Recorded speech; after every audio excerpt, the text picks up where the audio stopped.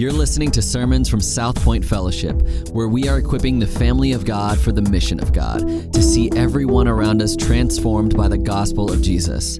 For more information, please visit southpointfellowship.org.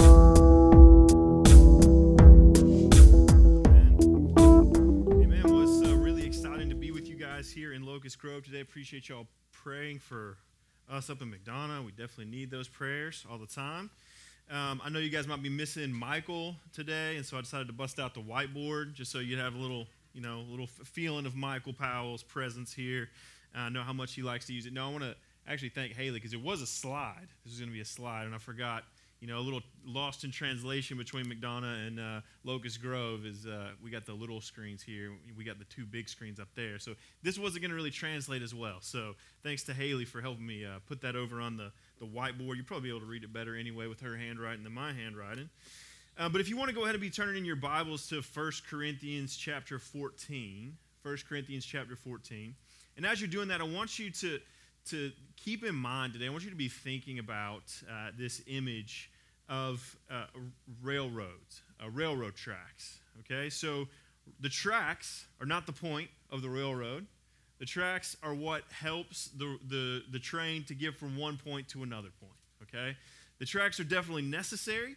You would notice if they weren't there.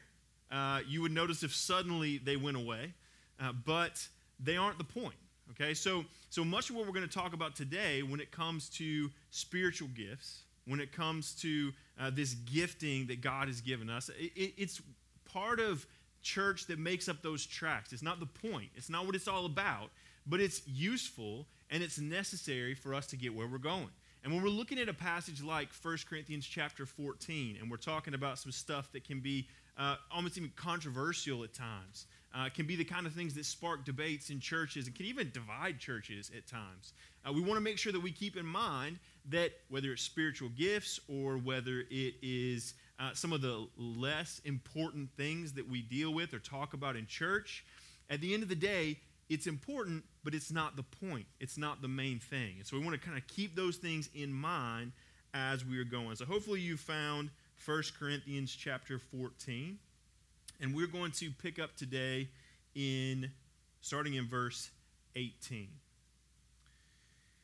1 Corinthians 14, starting in verse 18. It says, I thank God that I speak in tongues more than all of you. Nevertheless, in church, I would rather speak 5 words with my mind in order to instruct others than 10,000 words in a tongue. Brothers, do not be children in your thinking. Be infants in evil, but in your thinking be mature. In the law it is written, by people of strange tongues and by the lips of foreigners will I speak to this people. And even then they will not listen to me, says the Lord. Thus tongues are a sign not for believers, but for unbelievers, while prophecy is a sign not for unbelievers, but for believers. If therefore the whole church comes together and all speak in tongues, and outsiders or unbelievers enter, will they not say that you are out of your minds? But if all prophecy and an unbeliever or outsider enters, he's convicted by all. He's called to account by all.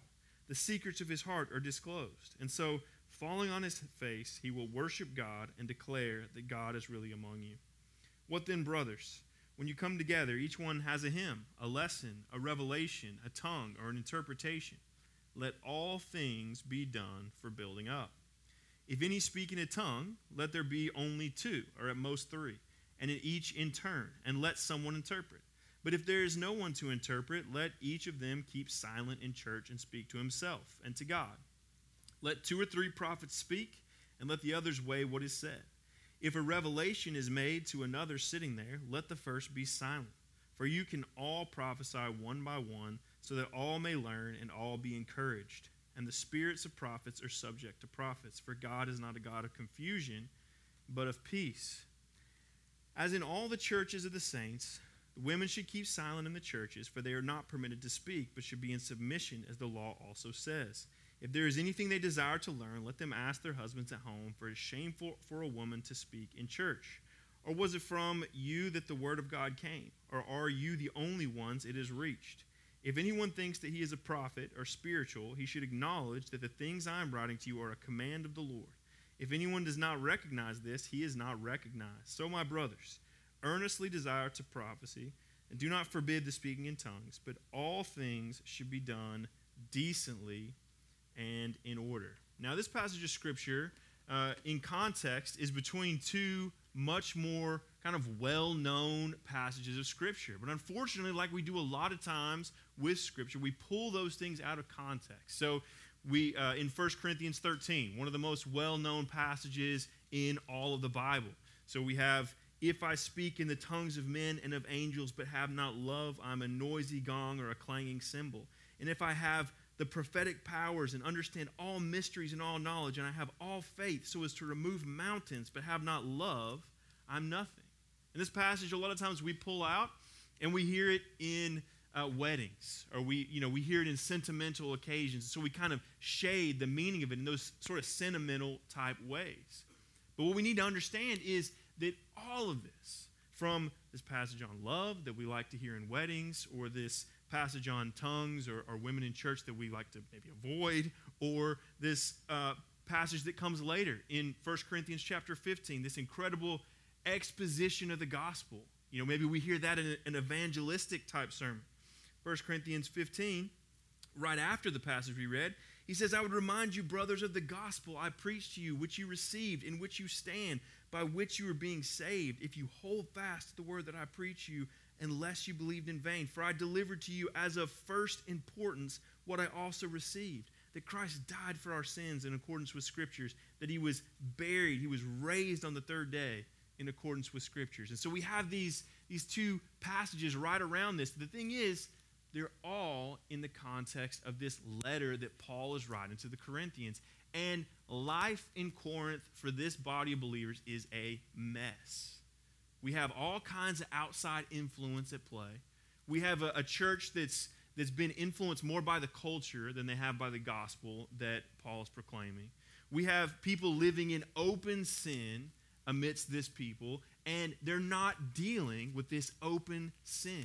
So basically the clear, plain teachings of Scripture, the 1 Corinthians 13, the 1 Corinthians 15, those things are not being lived out. They're not being addressed. They're not being proclaimed. And instead, we're focusing on chaos. We're focusing on gossip. We're focusing on what one person is saying here and there. We're allowing people to live in open sin, and we're all debating the use of tongues or not using tongues. And that's what people are focused on instead of the clear, plain, important, first essential teachings of Scripture.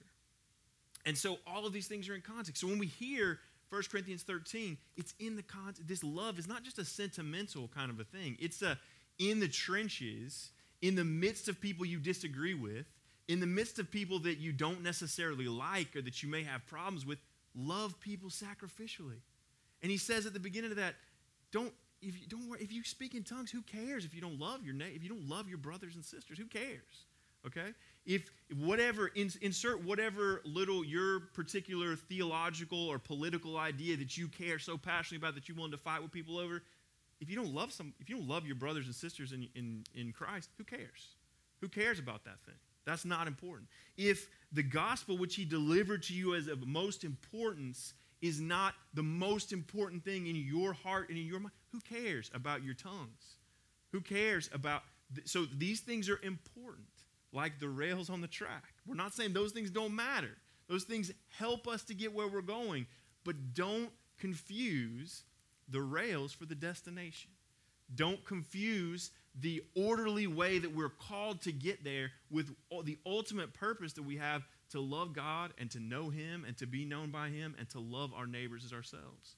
That's what the ultimate destination is for us. Okay, so we cannot confuse those two things.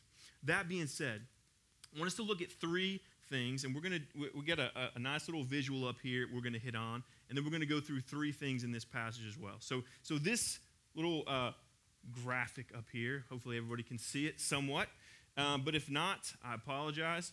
But what we really have right here is kind of a visual representation of what this passage is today. Okay, so we have 4 different ways that we can use these gifts that God has given us. All right, so 4 different ways we can use these things. So he's given us these gifts. He's given us these ways that we're called to edify and build up the church. And we have four different ways that several different ways we can use these things. So what we have on the top right corner is where we're called to be, where we're supposed to be. So this is joy-filled and purposeful. So if we're spending time focused on Christ and his word, and we're uniting with the body of Christ, then we're going to be joy-filled and purposeful people. Okay?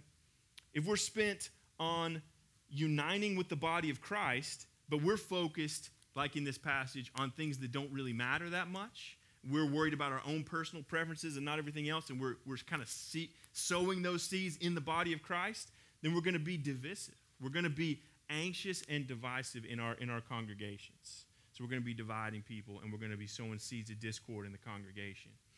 If we're spent in total isolation from the body of Christ, and yet we're on petty things that don't matter that much, we're going to be anxious, scared, and ineffective. And if we're spent focused on Christ and his word, but we're in isolation from other believers, then we're going to be arrogant and ineffective in what we're doing. Okay, so our goal is to ultimately spend our time focused on Christ and his word, uniting with the body of Christ, so that we can be joy-filled and purposeful people. And so the first thing I want us to see from this passage today is that we're called to spend our time on the clearly revealed Word of God. Spend our time on the clearly revealed Word of God. So the Corinthians were getting so distracted, fighting over secondary things and secondary issues, that they were forgetting the most important thing. They were forgetting the love of God and the love of other people. They were fighting over tongues and yet openly living in unrepentant sin and just allowing that to go on. So how often are we distracted by petty things that just don't really matter that much? Okay? It's really easy for us in isolation to say, yes, as believers, we're supposed to love one another. Yes, as believers, we're supposed to serve one another. But man, if I see on Facebook that somebody has a different political opinion than me, all of a sudden, I don't really love that person anymore. All of a sudden, I'm not going to really sacrificially love that person anymore. We allow secondary things to become of primary importance to us, and we forget what really matters. In this passage, Paul refers back to a passage in Isaiah. If you look in verse 21, he says, "In the law it's written, by people of strange tongues and by the lips of foreigners will I speak to this people. And even then they will not listen to me, says the Lord." So at the time when Isaiah was saying these words, Israel at the time was the opposite of what Paul wanted the Corinthians to be. They were very much like the Corinthians. They were just assuming that as God's chosen people, they could basically live however they wanted, and they were going to receive God's blessing, and everything was going to be fine, and they didn't actually need to apply the clear teachings of Scripture to what they were doing. And so what ended up happening is he's saying to them, look, these foreigners who speak different languages than you are going to come and proclaim the truth to you, and it's going to be a shame to you as a people, because as God's people, you're going to be hearing the truth spoken back to you in foreign languages and foreign tongues, and that's how you're going to be hearing it and receiving it. And so Paul is using this to say, you're worried about tongues. The truth is, these tongues originate for the unbelievers. They originate for people who haven't heard the clear teachings of Scripture. To help people come to know Christ in the first place, you're worried about these things that aren't as important. So when we talk about the specifics of tongues, we see in Scripture pretty clearly that tongues are in Acts, or when we go back to Isaiah, for the most part.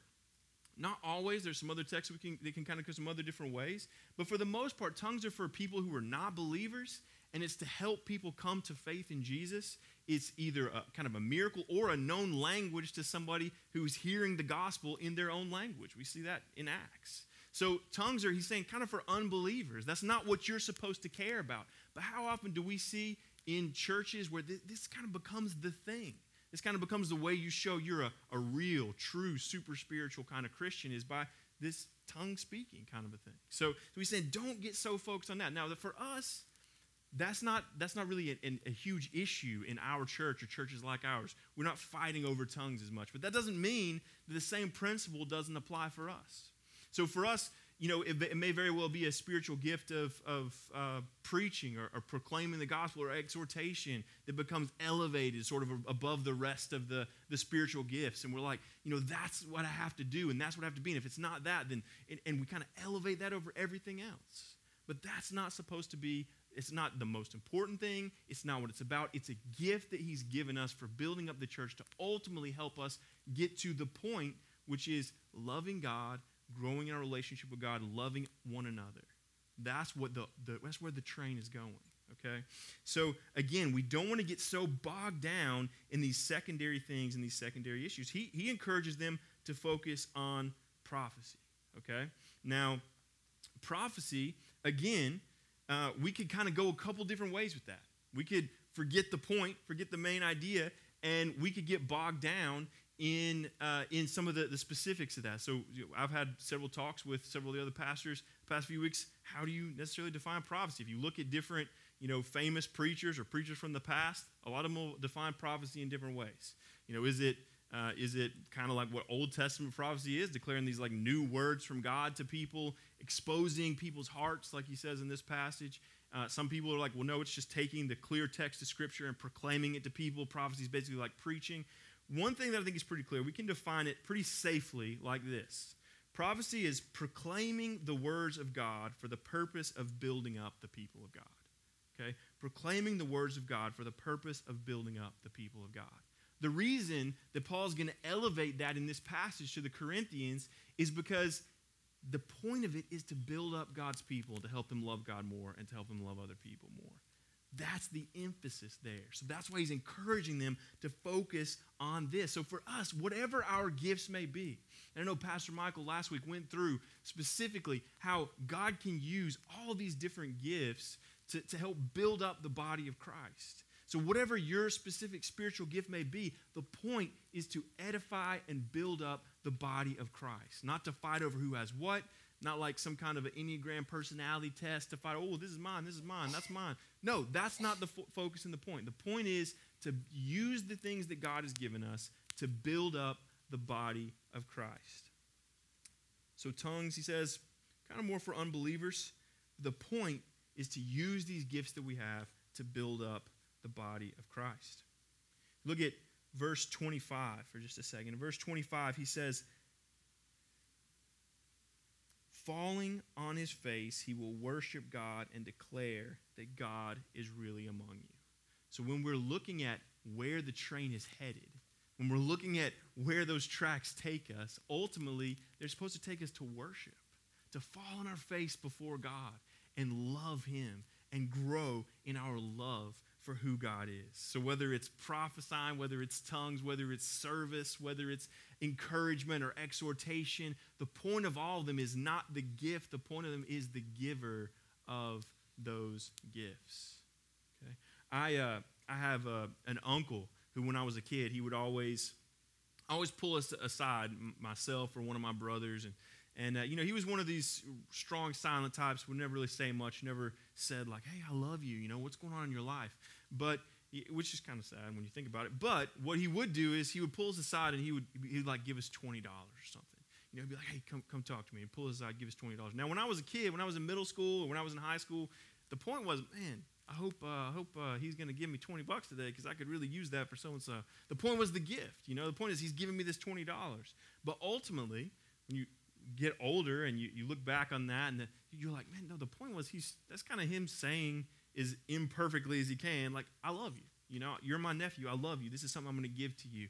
The point is him. The appreciation that he has. So when I look back on that now, who knows what I spent those $20 on? Things don't really matter. But I look back with good memories on an uncle who cared about me, an uncle who was giving something because he wanted to say that he loved me. So the point was the person who was giving it, not the gift. When it comes to God, the point is falling on our face before God, loving him, okay, not the gifts that he gives us. So we don't want to elevate to the point of idolatry any of these kind of gifts that God has given us, but instead focus on the Savior. So whether we are looking at prophecy or tongue, whether we're looking at these things as, whatever specifics they play out as, however we use those, At the end of the day, if it's building the church and if it's glorifying God, then that's the way we're supposed to use it. If it's glorifying myself or dividing the church, then it doesn't matter what that gift is. We're doing it wrong. We're doing it wrong. At the end of the day, I've heard one pastor say there's a deeper right than being right. Okay? So if we're really right in how we use our gift, but it's dividing the church and it's not showing love for other people, then it doesn't matter how right we have our gift. It's not right. Okay? So we have to make sure that the love and the gospel are behind all of these things that we do, and the point is building up God's church. The second thing we want to see is we want to look to the body of Christ for peace, comfort, and edification in the Word of God. So the first thing we saw, the first kind of point is this: spend our time focusing on the Word of God, and that's going to help us to be joy-filled, okay? And when we then unite with the body of Christ, that's going to help us to be purposeful in what we're doing. It's going to help us to be, it's going to give us a reason for living. It's going to give us a reason for using these gifts that He's given us. We don't take these gifts and use those things in isolation. That's going to lead to corruption in our own hearts and our own souls. He gives us these gifts not for ourselves, to puff ourselves up, to make ourselves arrogant. These are gifts that He's given us to use for others, to edify other people. So a lot of times we'll hear people say, well, I don't really need DNA, or I don't really need to be a part of a life group. I'm really busy. I'm pretty good at just getting off by myself and just spending time in the Word of God and just kind of focusing on Him. I got my Bible. I can listen to some podcasts or this or that. Here's the deal. That's going to stunt our spiritual growth, okay? And it's going to stunt the growth of our church and the potential of our church as well, because God has called you to a specific local congregation of believers so that you can be built up in that body and so that you can build up others in that body. If God had wanted to just simply use the Word to raise up, He could have done that. But He chose to use means. He chose to use other people to build us up. The title of this sermon today was supposed to be how you can get the most out of church. And I'll be honest with you, when I first read that and they were like, this is what you're going to be preaching on, I was like, that's kind of cringy. I don't really like thinking about how I can get the most out of church. But at the end of the day, part of that comes to a flaw in myself, my own kind of sin, my own kind of desire to isolate myself. It's a weakness that I have. I would much rather just be me and my Bible and my books in my room by myself just studying. Like, that'd be great. So that's kind of a flaw for me. I don't like opening myself up to other people. I don't like being vulnerable and kind of being exposed to other people in the body of Christ. But at the end of the day, if I'm off isolating myself, I'm not giving other people the opportunity to use the gifts that God has given them to encourage me. So in a sense, we're limiting other people's spiritual growth by isolating ourselves as well.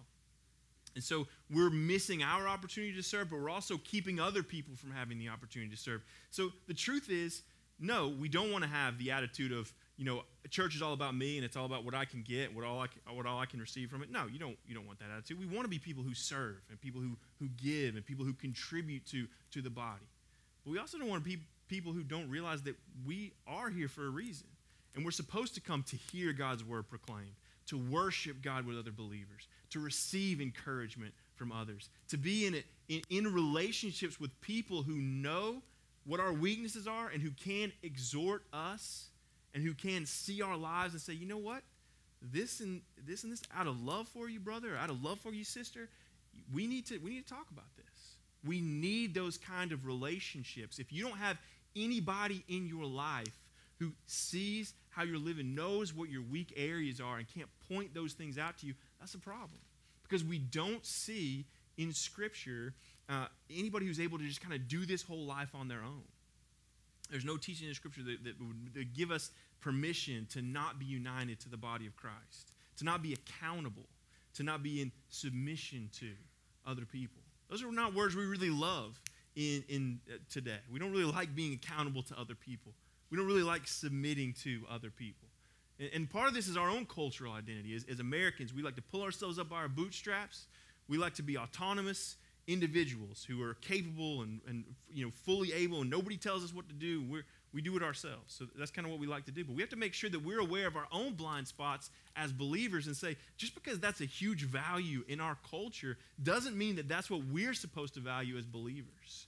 While some of those things can be very good, and some of those things can be good values in the workplace or in life, that doesn't necessarily mean they're how we're called to be as believers. We're called to open ourselves up to each other. We're called to be honest with each other. We're called to need other people, to give help and to receive help from other believers.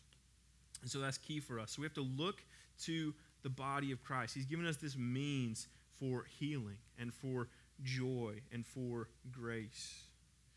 If you look back up in verse 26, he says, "What then, brothers, when you come together, each one has a hymn, a lesson, a revelation, a tongue, or interpretation. Let all things be done for building up."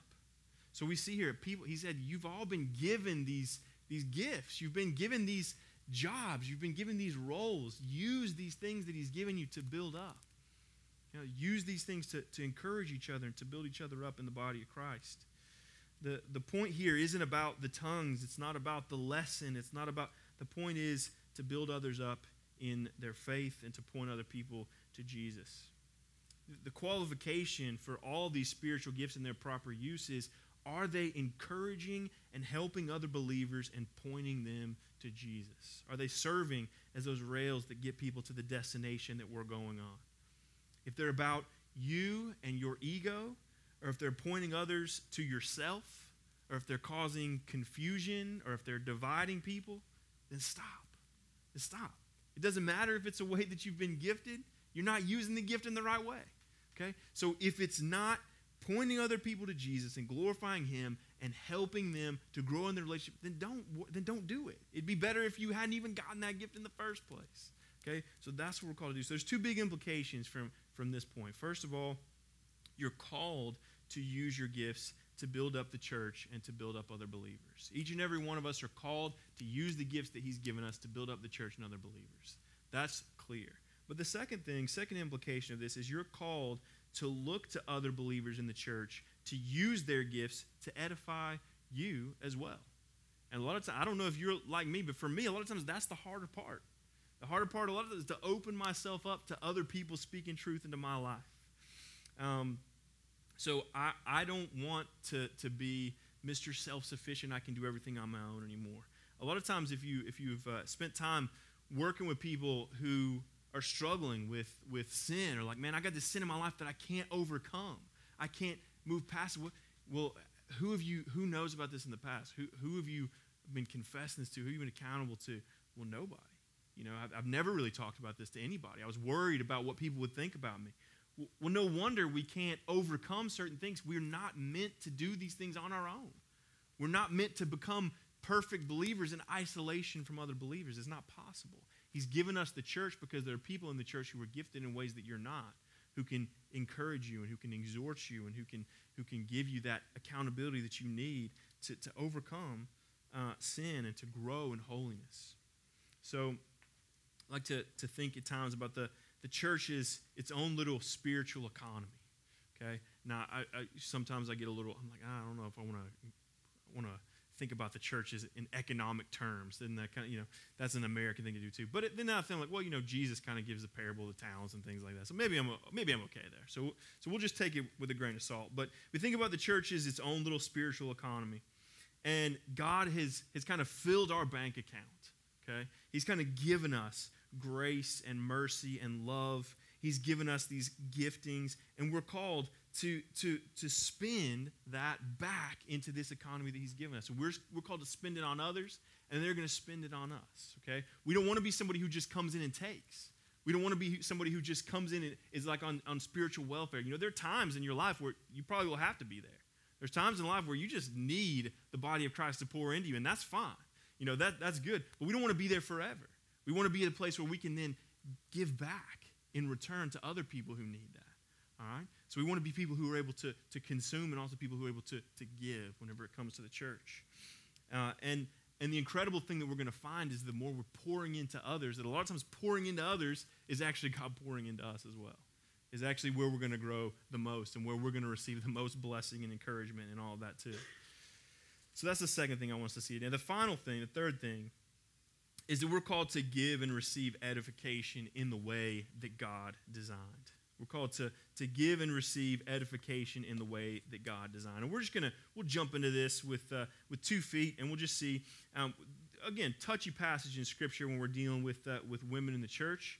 And for those of you who've gone through Partners class, you know that we as a church are a complementarian church. We believe that God has created everyone equally. He's given people specific roles that they're supposed to have within the home and within the church, that a husband is supposed to be the spiritual leader in the home, that elders, the spiritual authorities in the church, are supposed to be men. This should be no new information for anybody, and this is coming from passages like this passage. But I also want us to think about it not necessarily not falling into the trap that the Corinthians were falling into of making a secondary issue the primary issue and fighting and debating over this thing. Again, we're in the context of love for one another and the gospel. We have a serious problem in Corinth that Paul's trying to address in the fact that people are worried about things that are not the most important things, and they're causing controversies to break out, and they're literally having services where people are standing up and fighting and gossiping amongst themselves and amongst each other. It's not an edifying or building up kind of thing in any sort of a way.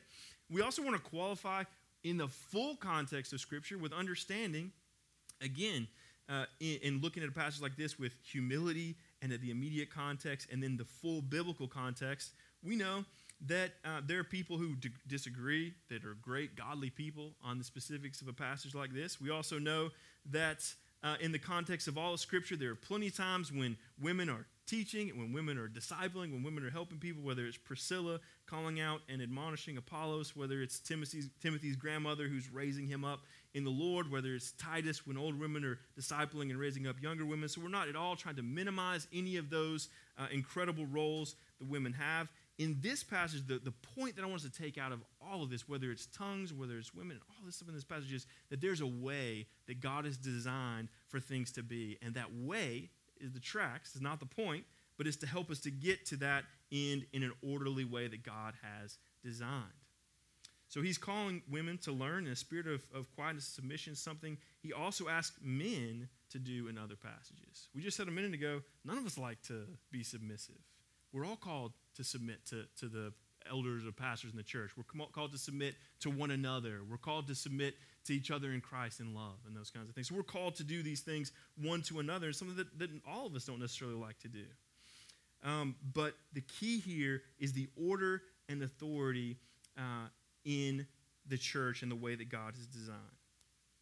Now, this is, again, like I was saying, a perfect opportunity for us to practice the big point that Paul is trying to make here, not focusing on the secondary issues. We see in 1 Corinthians 13, we're called to love one another in Christ. In 1 Corinthians 15, the point of first importance is the gospel of Jesus Christ. This is what we're called to focus on. When we're getting distracted on the other things, it's not important. Whether it's about tongues or whether it's about gifts or whether these things are necessary. These things are important for us to believe and to proclaim, but they're not the point. They're not the end goal. So let's think practically about how some of this structure can play out and how we kind of play some of these things out in our congregation. So we have several different structures in place in our congregation to help us to use these gifts that God has given us in the way that God has designed. So we have things like DNA, which is going to lead to serious uniting in the body of Christ, focusing on his word, okay? So we have more of a deep way that we can open up and expose ourselves to other believers in Christ. And it's going to take vulnerability within the context of that. And it's not necessarily, this congregation is not necessarily the place for you to stand up and expose your deepest and dirtiest, secrets. But in the context of DNA, with a few people who know you and love you, that is the place to do that, so that people can speak truth into your life. And then focus on his word and how you can overcome those things in the midst of that. Or in life group, it's another layer of that, where as families we come together and take the word of God and apply it to our lives and know each other in the context of relationship and say, out of love, hey, where have you been the past few weeks? I haven't seen you here. Hey, how are we serving God? Or how are we on mission for God? So again, uniting with the body of Christ, focusing on Christ and his word. A time like this, on a Sunday morning, I can tell you, and for any of you guys who were here a few years ago when me and my family were here, I'm not the person who's like Mr. Personality. I'm bubbly, going around talking to everybody like everybody's best friend the first time you walk in. It's a stretch for me. I'm a pretty introverted person. It's like, man, I'll just kind of hang out over here in the corner, and if somebody wants to talk, cool. So, but at the same time, are we going out of our comfort zone and coming early and trying to build relationships with other people and trying to see how we can serve? Maybe I'm not going to be the person who's leading worship up from the stage, but maybe I can be the person who's in the room with the babies, like praying over them and encouraging their parents. Whatever the case may be, every single one of these roles and functions is necessary for us as a church. So what am I doing practically? There's opportunities for us to serve. I've talked to people who are serving as greeters or serving as connect table, and they're just like, I just don't know if that's not really. I don't really feel like I'm doing anything, But how many opportunities, if you've worked at Connect Table or if you worked as a greeter, I've done those things several times, and there's been so many great conversations or ways that you connect with somebody who's a new visitor or who's where you would never have an opportunity to do that otherwise. So to point people to Jesus, to connect with them, to provide that love, that first kind of connection with somebody. These are some incredible ways that we can serve the body of Christ. So we have serve teams. We have weekly prayer. We have times on Sunday mornings we can serve. We have missions teams we can serve and be a part of. There's multiple opportunities for us to use the gifts in practical ways. And I want to challenge you, encourage you to use those gifts in practical ways. God has given us each other, and he's given us a structure, and he's given us clear ways that we're called to proclaim the truth, to love God, to make him known to others, and we're called to make use of each and every one of those things. And so a couple of points of application as we're wrapping up here. So one of the things I want to encourage you to ask yourself is there any way that you are building up yourself at the expense of building up the church? Is there any way in your life when you can look with some self-reflection and think, is there anywhere that I am building up myself at the expense of building up the church? There's always a temptation for us when we feel gifted in a certain area to kind of want people to know, hey, this is what I'm good at. Hey, this is where I'm strong in. Hey, this is who I am. This is how I identify. So are there ways where we're trying to kind of glorify ourselves or build ourselves up? And one of the ways that you can sort of find this at times is if you're like kind of upset or offended, they're like, man, people don't know I'm real good at this. Or like, man, I'm not getting as much of an opportunity to sort of show this gift off as other people are. We'll make sure that, again, it's not about me. It's about him. It's about Jesus. Okay, so we want to make sure that that's what the point is, and that's what the focus is of those gifts. Are we building up or are we dividing? Are we kind of person who is stuck down here where we're kind of spent on petty things that don't matter that much, being divisive in the church? Or are we up here purposefully serving the church? Which one of those places are we at this morning? The second thing, I love this part where he talks in here about we want to be people who are mature, not in evil. We don't want to be people who are maturing and growing in evil. So the challenge I would ask you is, are you growing in godliness or in evil? Are you maturing in godliness or in evil? I think that's a really good question for us to ask ourselves all the time, but especially this morning, ask ourselves that. If you're growing and maturing in evil, that's going to be divisive in the church. We're united one to another, whether we like it or not. When we partner with the local body of believers, we're united with each other, whether we like it or not. A lot of times we feel like, well, my sin is my own deal, and I'm kind of in isolation from other people. No, it's hurting the church in a couple of different ways. It's kind of bringing this spirit into the church, and it's also robbing the church of what you could be doing and how you could be serving if that wasn't a reality in your life. So am I growing and maturing in godliness, or am I growing and maturing in evil?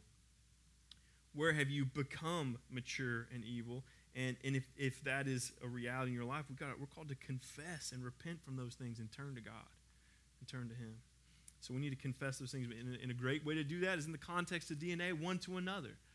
You're welcome to come and talk to a pastor, but you don't have to talk to a pastor. We have the body of Christ. We can confess to each other in DNA. We can confess to each other in life groups. We can find another believer that we love and respect, and we can, man, I need some accountability in this area. I need some help in this area. I want to grow in holiness, and that gives somebody else an opportunity to use their gifts in us as well. when it comes to God and his church, do the things that you spend your time on, your thoughts on? So all of us, when we think about church, when we're wanting to spend our time here, when we're thinking about the things of God, are those things that we're meditating on and spending our time on, are they things that are petty and things that divide? Or are they things that are encouraging to other people, encouraging us to worship? Remember, he's fallen on his face in worship before God in verse 25. That's where we're wanting to be, and we're wanting to help others to come to. That's the place we're wanting to be on a Sunday morning. We're wanting to be in our lives. The stance that we want to have before God is worshipful stance, and we want to help other people find that worshipful stance before God as well. So if we look at our lives, we're like, man, I'm at this kind of the center of controversy a lot. I'm constantly sort of debating with other believers. Or I'm constantly, man, every time I look on social media, I'm like, well, that person, can you believe they said this? Can you believe they said? Am I that kind of divisive person? And maybe we even need to step back, and it'd be a good time this week in our life groups or our DNA to just be like, hey, I need to be honest. Are there areas in my life where I'm being divisive? Are there areas in life where I'm kind of tearing down the body of Christ instead of building up the body of Christ? Give people permission in your life to be, because that's one of those areas where we have a hard time seeing ourselves as we really are a lot of times. So we may want to ask some people around us, man, what are some of those areas where I'm sort of being divisive, or where I'm sort of tearing the body of Christ down instead of building it up? And how can I be used not to glorify myself and divide and hurt, but how can I be used to build up the body? And then ultimately, the main thing is the main thing. He goes straight from this passage into 1 Corinthians 15, where he's again saying, hey, first importance is the death, burial, and resurrection of Jesus Christ. That's what it's about. We're not a club. We're not a social club where we all get together and kind of do some fun things. This is why it doesn't really matter if we are people that would hang out with each other inside or outside. Now we're family because of Jesus, because of the gospel. And so we're called. It doesn't matter if would you hang out with that person outside of here? Do you think that person's fun? Do y'all have the same interests? None of that stuff really matters, because ultimately, number one in our life is the gospel of Jesus Christ. And so we're called to be family. Whether my brother and I, have the same interests or watching the same TV shows and movies or not, he's my brother. And I'm going to go out of my way to make sure that I maintain that relationship with him. We're brothers and sisters in this family. We all ultimately are on this train together going to this destination of loving God and loving others, of worshiping God. And so we're called to see how we can be growing in that, and how we can be encouraging others and using our gifts to encourage others in that. So at South Point, every single week, whether we're in McDonough or Locust Grove, we participate in a family meal. So as fellow believers in Christ, as people who do sort of look at ourselves in honesty and ask in that mirror of the gospel, what are those ways I need to confess and repent? What are those ways in my life that Christ's blood has died, that Christ has died and spilled his blood and broken his body to pay for my sins? And so we take a moment to reflect. And if you haven't received one of these little communion elements, if you just raise your hand at this time so we can make sure that we come around and get one of these for you. But at this time, it is a meal that's for believers. You don't necessarily have to be a partner of the church, but somebody who has believed in Jesus as your Savior. And if it's something that you're not sure about or you have questions about, I would just ask you to hold off on it for now, but talk to one of your pastors, talk to myself if you want to afterwards. Talk to somebody around you. Let somebody else use their gifts to tell you about Jesus. But this is one that's for people who are believers. So if you are a believer, I just want to encourage you to take this at this time and just reflect on, first of all, the body of Christ that's broken for you. And we'll take this little wafer as we do that. And just remember the body of Christ that's broken for us, and take this together.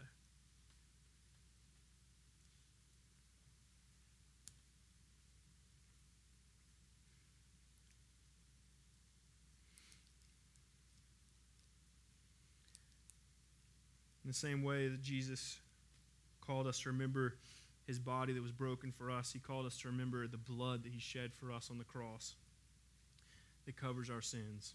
And so we remember that in spite of the ways we may feel convicted this morning, in spite of the sin that he may have revealed to us, we don't stand in condemnation before him because of the blood that he spilled on the cross for us. And so we remember the blood that he poured out for us on the cross.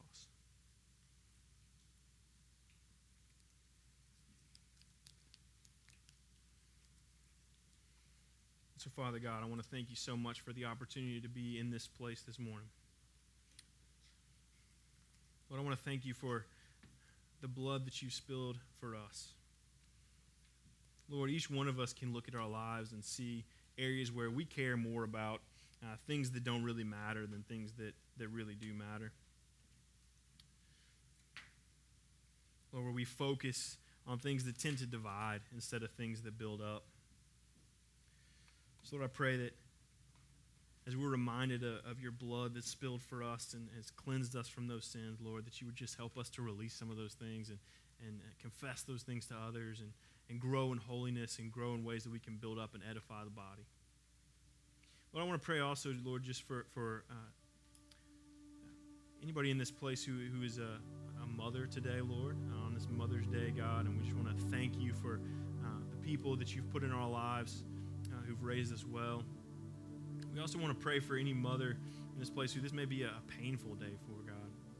I know Mother's Day can be just an incredibly fulfilling day. It can also be an incredibly painful day. So we just want to pray for anybody who may be struggling today, that you would just give them your grace and mercy as well, God. But I pray for us as a body of believers, that you would help us to encourage each other, help us to point each other to you, help us to extend grace and mercy to each other, help us to love each other first and foremost, help us to remember that it's not always about being right,